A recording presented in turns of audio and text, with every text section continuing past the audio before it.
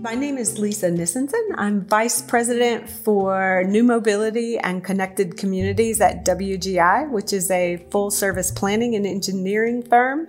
I am in the West Palm Beach office here in Florida, but we have other offices throughout the country. And today you're probably in your home office. I am. I got a nice setup, I gotta say. So today, of course, we're talking about e-commerce, which is a topic that Lisa Nisenson wrote for us about in the April issue of Planning Magazine. And when we scheduled this interview, the context for it was a little bit different. We were just entering into the COVID-19 pandemic. And now, of course, so many things have changed. And of course, as we talk about e-commerce, we'll talk about the general challenges that planners are facing and need to be thinking about, but we won't be able to help but slip into talking about what's happening in the world right now. Don't you think, Lisa? I think so. And in fact, there's some valuable insights that kind of accelerate where the trend was originally going. So that will be an interesting discussion. Well, one of the things that has to have accelerated is the demand for goods via e-commerce, since so few of us are out and about. Have you been watching that? Oh, absolutely. So what we've seen happen is everyone going into almost an ordering economy for almost everything, whether it's restaurants to actually help keep them afloat, to delivered groceries, to online ordering through e-tailers, and to small businesses actually moving their platforms online where you can order. So it's very interesting to see how we were able to make that shift pretty quickly, but it remains to be seen like what it means for a longer period over the next year. And then, of course, post-recovery when we get an all clear. Absolutely. Lisa, your article goes beyond some of the aspects of e-commerce that Planning Magazine and planners have already been talking about, namely freight and congestion, although that's somewhat covered. But really, you focus on three main areas that planners should be thinking about. And I just wanted to go into some of those areas. And a caveat for our listeners ahead of time, Lisa and I will both try to be careful if we mention terms that might be unfamiliar, we'll try to remember to explain what they are, because this is such a rapidly changing field that new words for it are coming up all the time. So one of the first things you mention in the article, Lisa, is vehicle types. So what kinds of new vehicle types are we seeing?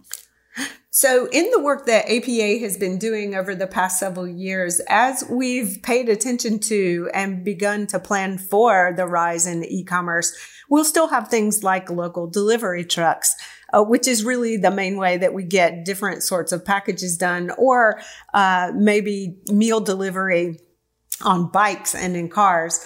I think one of the things that we're going to see is as congestion rises in cities, and we'll get back to that, we could start to see groups like FedEx begin to move towards smaller, more nimble types of vehicles, electric, e-bikes, e-cargo bikes, that sort of thing. And that comes with a planning component.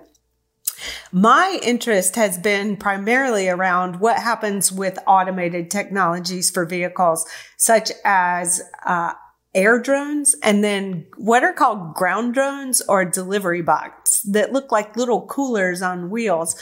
And those are in testing phases now, mostly on college campuses to deliver meals. But each of those really are vying for space that planners pay attention to.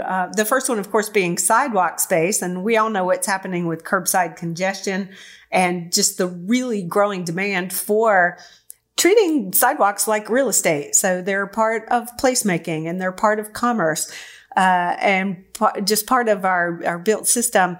And then the more interesting thing for planners is going to be, are we going to have to build skills in how to plan for airspace in 3D? So to me, that's going to be a big question. Where we are right now with these drones is they're in pilot phases, usually just one at a time or a handful. But for planners, the big challenge is going to be what happens when these things are deployed at scale by multiple companies. Where are some of these things happening already, and are there planners who are getting out ahead of it? Well, there have been a lot of different pilots. So the most famous delivery bot pilot was at George Mason University in Fairfax, Virginia, where the delivery robots were used. And that one revealed something kind of funny, in that all of a sudden the college noticed that kids were starting to eat breakfast. So whereas it was hard to get out of bed to go get a bagel, you could just summon one to your front door. I don't know what impact that had on learning. But again, some of these things are going to start to change the rhythm of how people get goods and at what time, and sort of at their own leisure, what happens to patterns. Mm-hmm. And I'm trying to picture you mentioned the streetscape as real estate. Mm-hmm. So it's, right. The curb is not just, the edge of the traffic right of way, and the sidewalk, of course, is a right of way on its own, but there are businesses and cafes and pedestrians and bike lanes and all sorts of things really coming together at that one spot. Where do you see, for instance, air drones fitting in with that? So with the curbside, one of the innovations coming forward are delivery vans that are outfitted with drone launch pads on the roof, so that you could have a delivery person drive up and deliver one package, but have the drones deliver two more. So, one stop, 3 packages delivered. In urban areas, you'll have to have that coordinated with how the city deals with its airspace and its airspace restrictions. There will be no-fly zones, but in some cases there could be exemptions or even new designs, so that you've got minimal intrusion of an air drone over public space. But again, that delivery van has to park along a curb somewhere. So you could see planners getting into the art and science of these flexible curbs that can be used for multiple uses. But of course, the automated delivery has its own complexities that come with it. And the same applies to the delivery robots, which are competing for sidewalk space. They go around 4 miles an hour. So, they're mixed in with the pedestrians. I can't imagine. I mean, maybe I'll have to start imagining it, or maybe I'll just see it for myself. But it sounds like the potential for collisions seems possible. The potential for people with disabilities having fewer access options. Obviously, and maybe they're just not suitable for really crowded conditions. I would say that for some of the air drones, they could actually bring a multitude of benefits, especially in suburban contexts, where a delivery van that used to have to really run up a lot of vehicle miles traveled going house to house, all of a sudden could just park once and have staging areas where low carbon drones are delivering to individual houses in master plan communities. So then it begs the question, will planners become proficient in flight paths through site design? Because some of these air drones actually come with a lot of noise individually, and especially when they're in multiples. So how do you actually keep the quality of living and the noise down for people in a residential or mixed use community while being able to fly these drones perhaps on the periphery or in designated flight path zones? There's so many different possibilities to think of. And have you been thinking about the possibilities of using these both air drones and delivery bots during our current situation? Are there, in this time when we're not supposed to be interacting with one another physically? So with COVID, we are seeing the real acceleration of these technologies, which have been in some deployment. You look no further than China, where some of the initial technologies were already going through evolution, but they were able to deliver supplies with what's called contactless shipping. And what that means is that you really eliminate or lessen the number of actual humans that touch the package. And I know that sounds a bit cold, but in this day and time with this virus, it becomes very, very important. And so some robots are actually beginning to be modified to deliver services, medical services. So patient care, taking temperatures, delivering meals. And in other cases, some of these small autonomous platforms are being turned into small transit vehicle. Well, they go into transit cars and disinfect them. And again, they're just reducing the exposure of some of these workers in high risk situations. And there's going to be a lot that we learn about the technology and its capabilities and whether or not we can have these different vehicles that are interchangeable on the fly. So maybe it's a delivery bot in the morning, but it's doing something else in the afternoon. I think here in America, we're a little bit farther behind. We have several regulatory layers that have not yet been figured out, even at the federal level. So what we may see is an acceleration and lowering some of those barriers that get some of these drones up and running sooner than later, and in areas that may have not thought of them before. Is there any special advice you'd give to planners as they are trying to make room or fast track these technologies in order to deal with the current crisis, but don't want to paint themselves into a corner once we've moved beyond it in terms of what they will allow or won't allow? Right.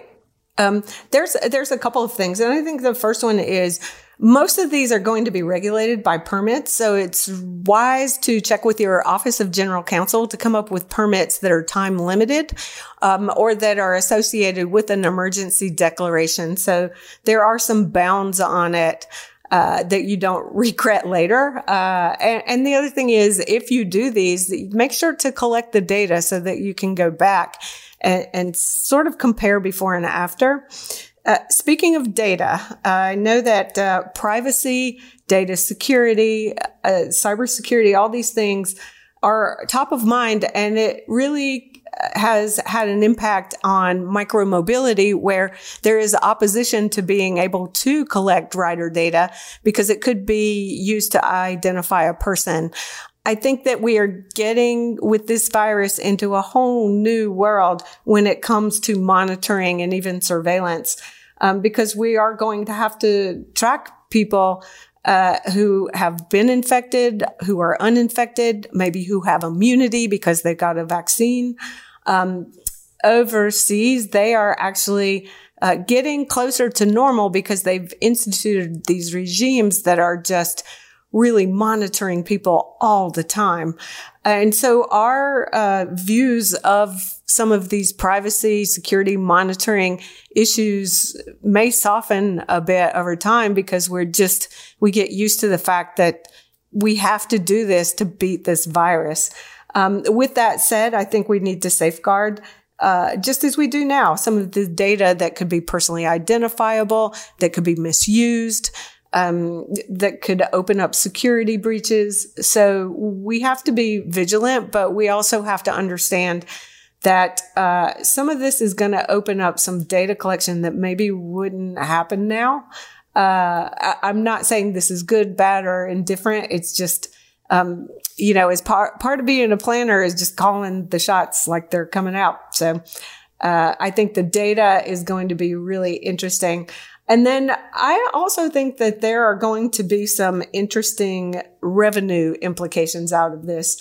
So, for example, in Oregon, they have a state enabling legislation that allows any political subdivision that holds an easement like a street or a sidewalk, they can lease that space above or below that street for private purposes. And I know that as things are changing rapidly, and especially as local governments seek new funding sources, that ought to be 50 states, allowing that sort of new collection of revenue, because we're going to have to manage that space. And it is part of our transportation system.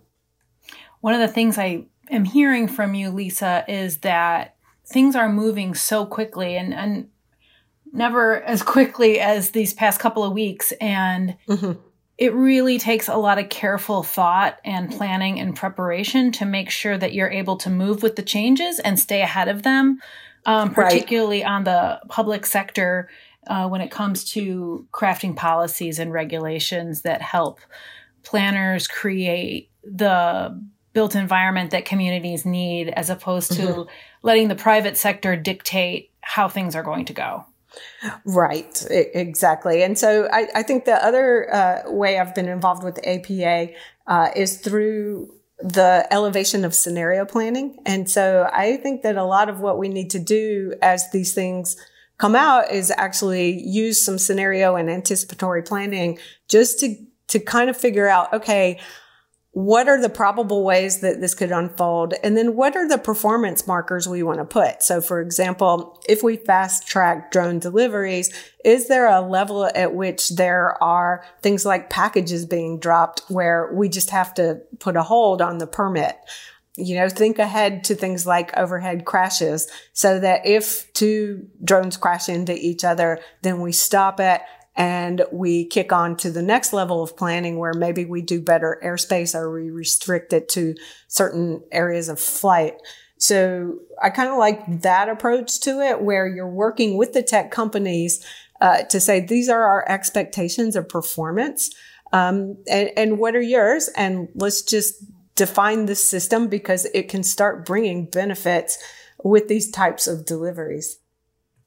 Yeah, that's a great point. And in your article in Planning, you mentioned some of those partnerships that are currently happening. So I invite our listeners to give that a read and find out a little bit more about who is on the cutting edge of those collaborations.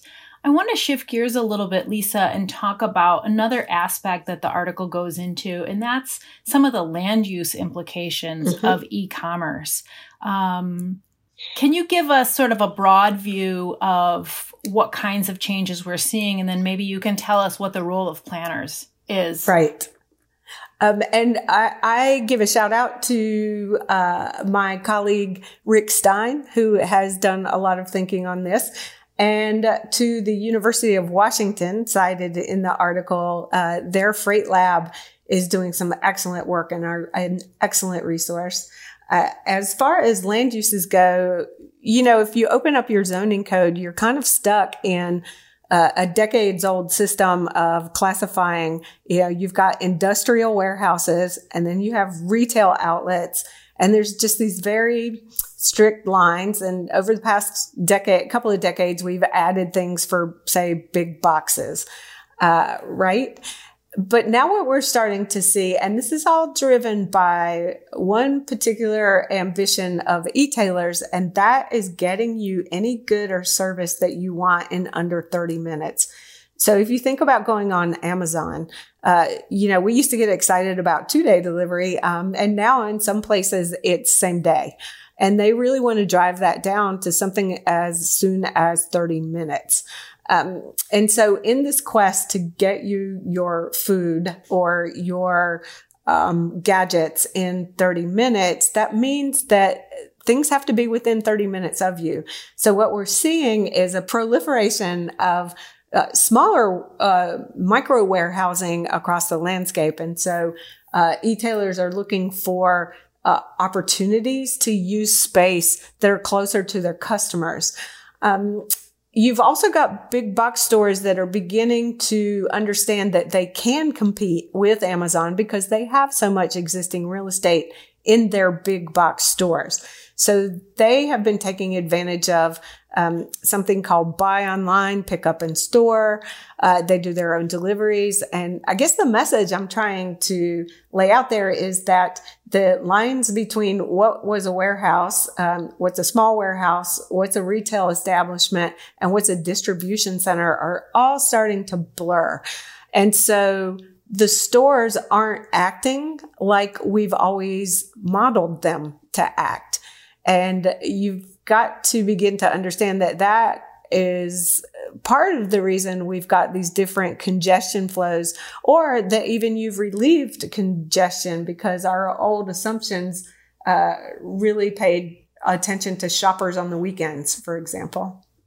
And I imagine it would have very different implications for things like parking. You don't need a mall's worth of parking for a distribution center on an old mall site.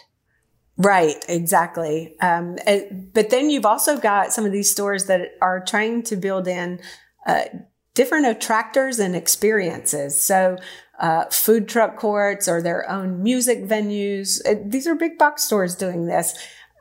So your parking is going to get used, but for reasons that it wasn't assumed to be used. So a 15-minute trip to park may be a 2-hour parking duration, so that you go and you pick up your goods and you have dinner and maybe there's some entertainment.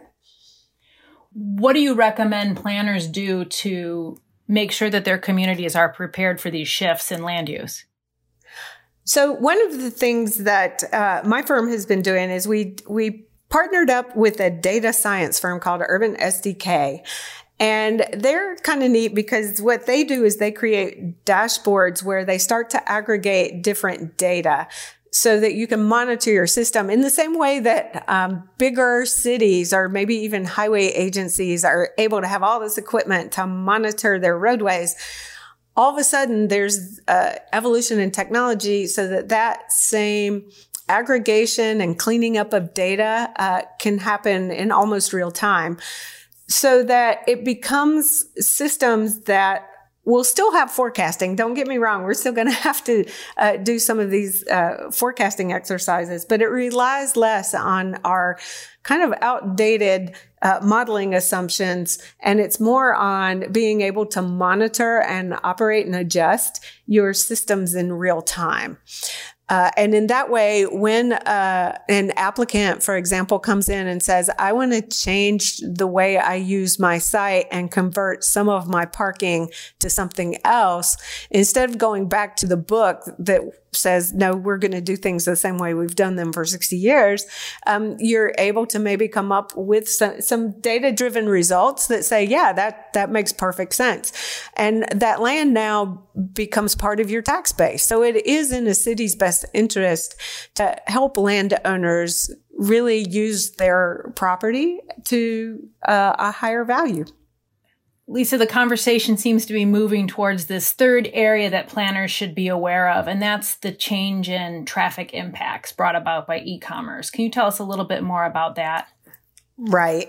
And this is where the segue goes from, okay, if we're not going to act like everything in our rule books say they will, how are things going to start to be a little bit different? And I think this is where we need to be a little bit careful in measuring and monitoring and tracking some of the changes that are going on. And one good example is if you live in a community that assesses traffic impact fees, for example, how do those formulas begin to change so that you can actually come to a number that is fair for the client or for the real estate developer, but also fair to the locality. And that's just one way that will start to trickle into a planner's daily life in setting how we design a road, how we operate a road, how we set those fees, and really how we look at that street going forward as something other than what it's always been in the past. I also think that with traffic modeling, one of the more interesting things about e-commerce is that 30% of sales get returned. And 15% never make it into the hands of the customers. And our modeling for a real retail store never imagined anything like that. And in the article, there's actually an example of how Kohl's has teamed up with Amazon. And if you start thinking about people being able to bring back things that they didn't get at Kohl's, but they're going to return at Kohl's, how does that change the calculus of how we start looking at this traffic modeling? So I thought that was one of the implications that's really going to begin to have an impact in how we look at traffic flows. Absolutely. And are there planners who are looking at this now, or are we at the very beginning of it? I'm sure there are planners looking at this now, but I think we are at the very beginning of this. So ITE, the Institute for Transportation Engineers, is constantly coming up with new ways to set your traffic and your parking demand models. But a lot of those are built on studies, and studies are really hard, because you've got to get somebody out there or a camera out there. And again, this is where I think cities need to start looking at new technologies that will let you monitor in real time and collect that data that actually measures the flows that are going out there. So I really do see this combination of these new systems and new flows in our communities combined with new technologies that let us do our job better so that we can better manage our streets. Well, Lisa, I thank you so much for taking time to talk with us today. Well, thank you. I appreciate it. What a fascinating area of planning that will only continue to change. So hopefully we can catch up with you at another time and you can bring your crystal ball back out. Thank you. And again, I would like to give a hat tip to a lot of my colleagues who are working on this and to the APA for covering it. And there are constantly resources being added and features being covered in the magazine and in other publications. So this is a group and community effort on behalf of our profession and the communities we serve. So I appreciate it.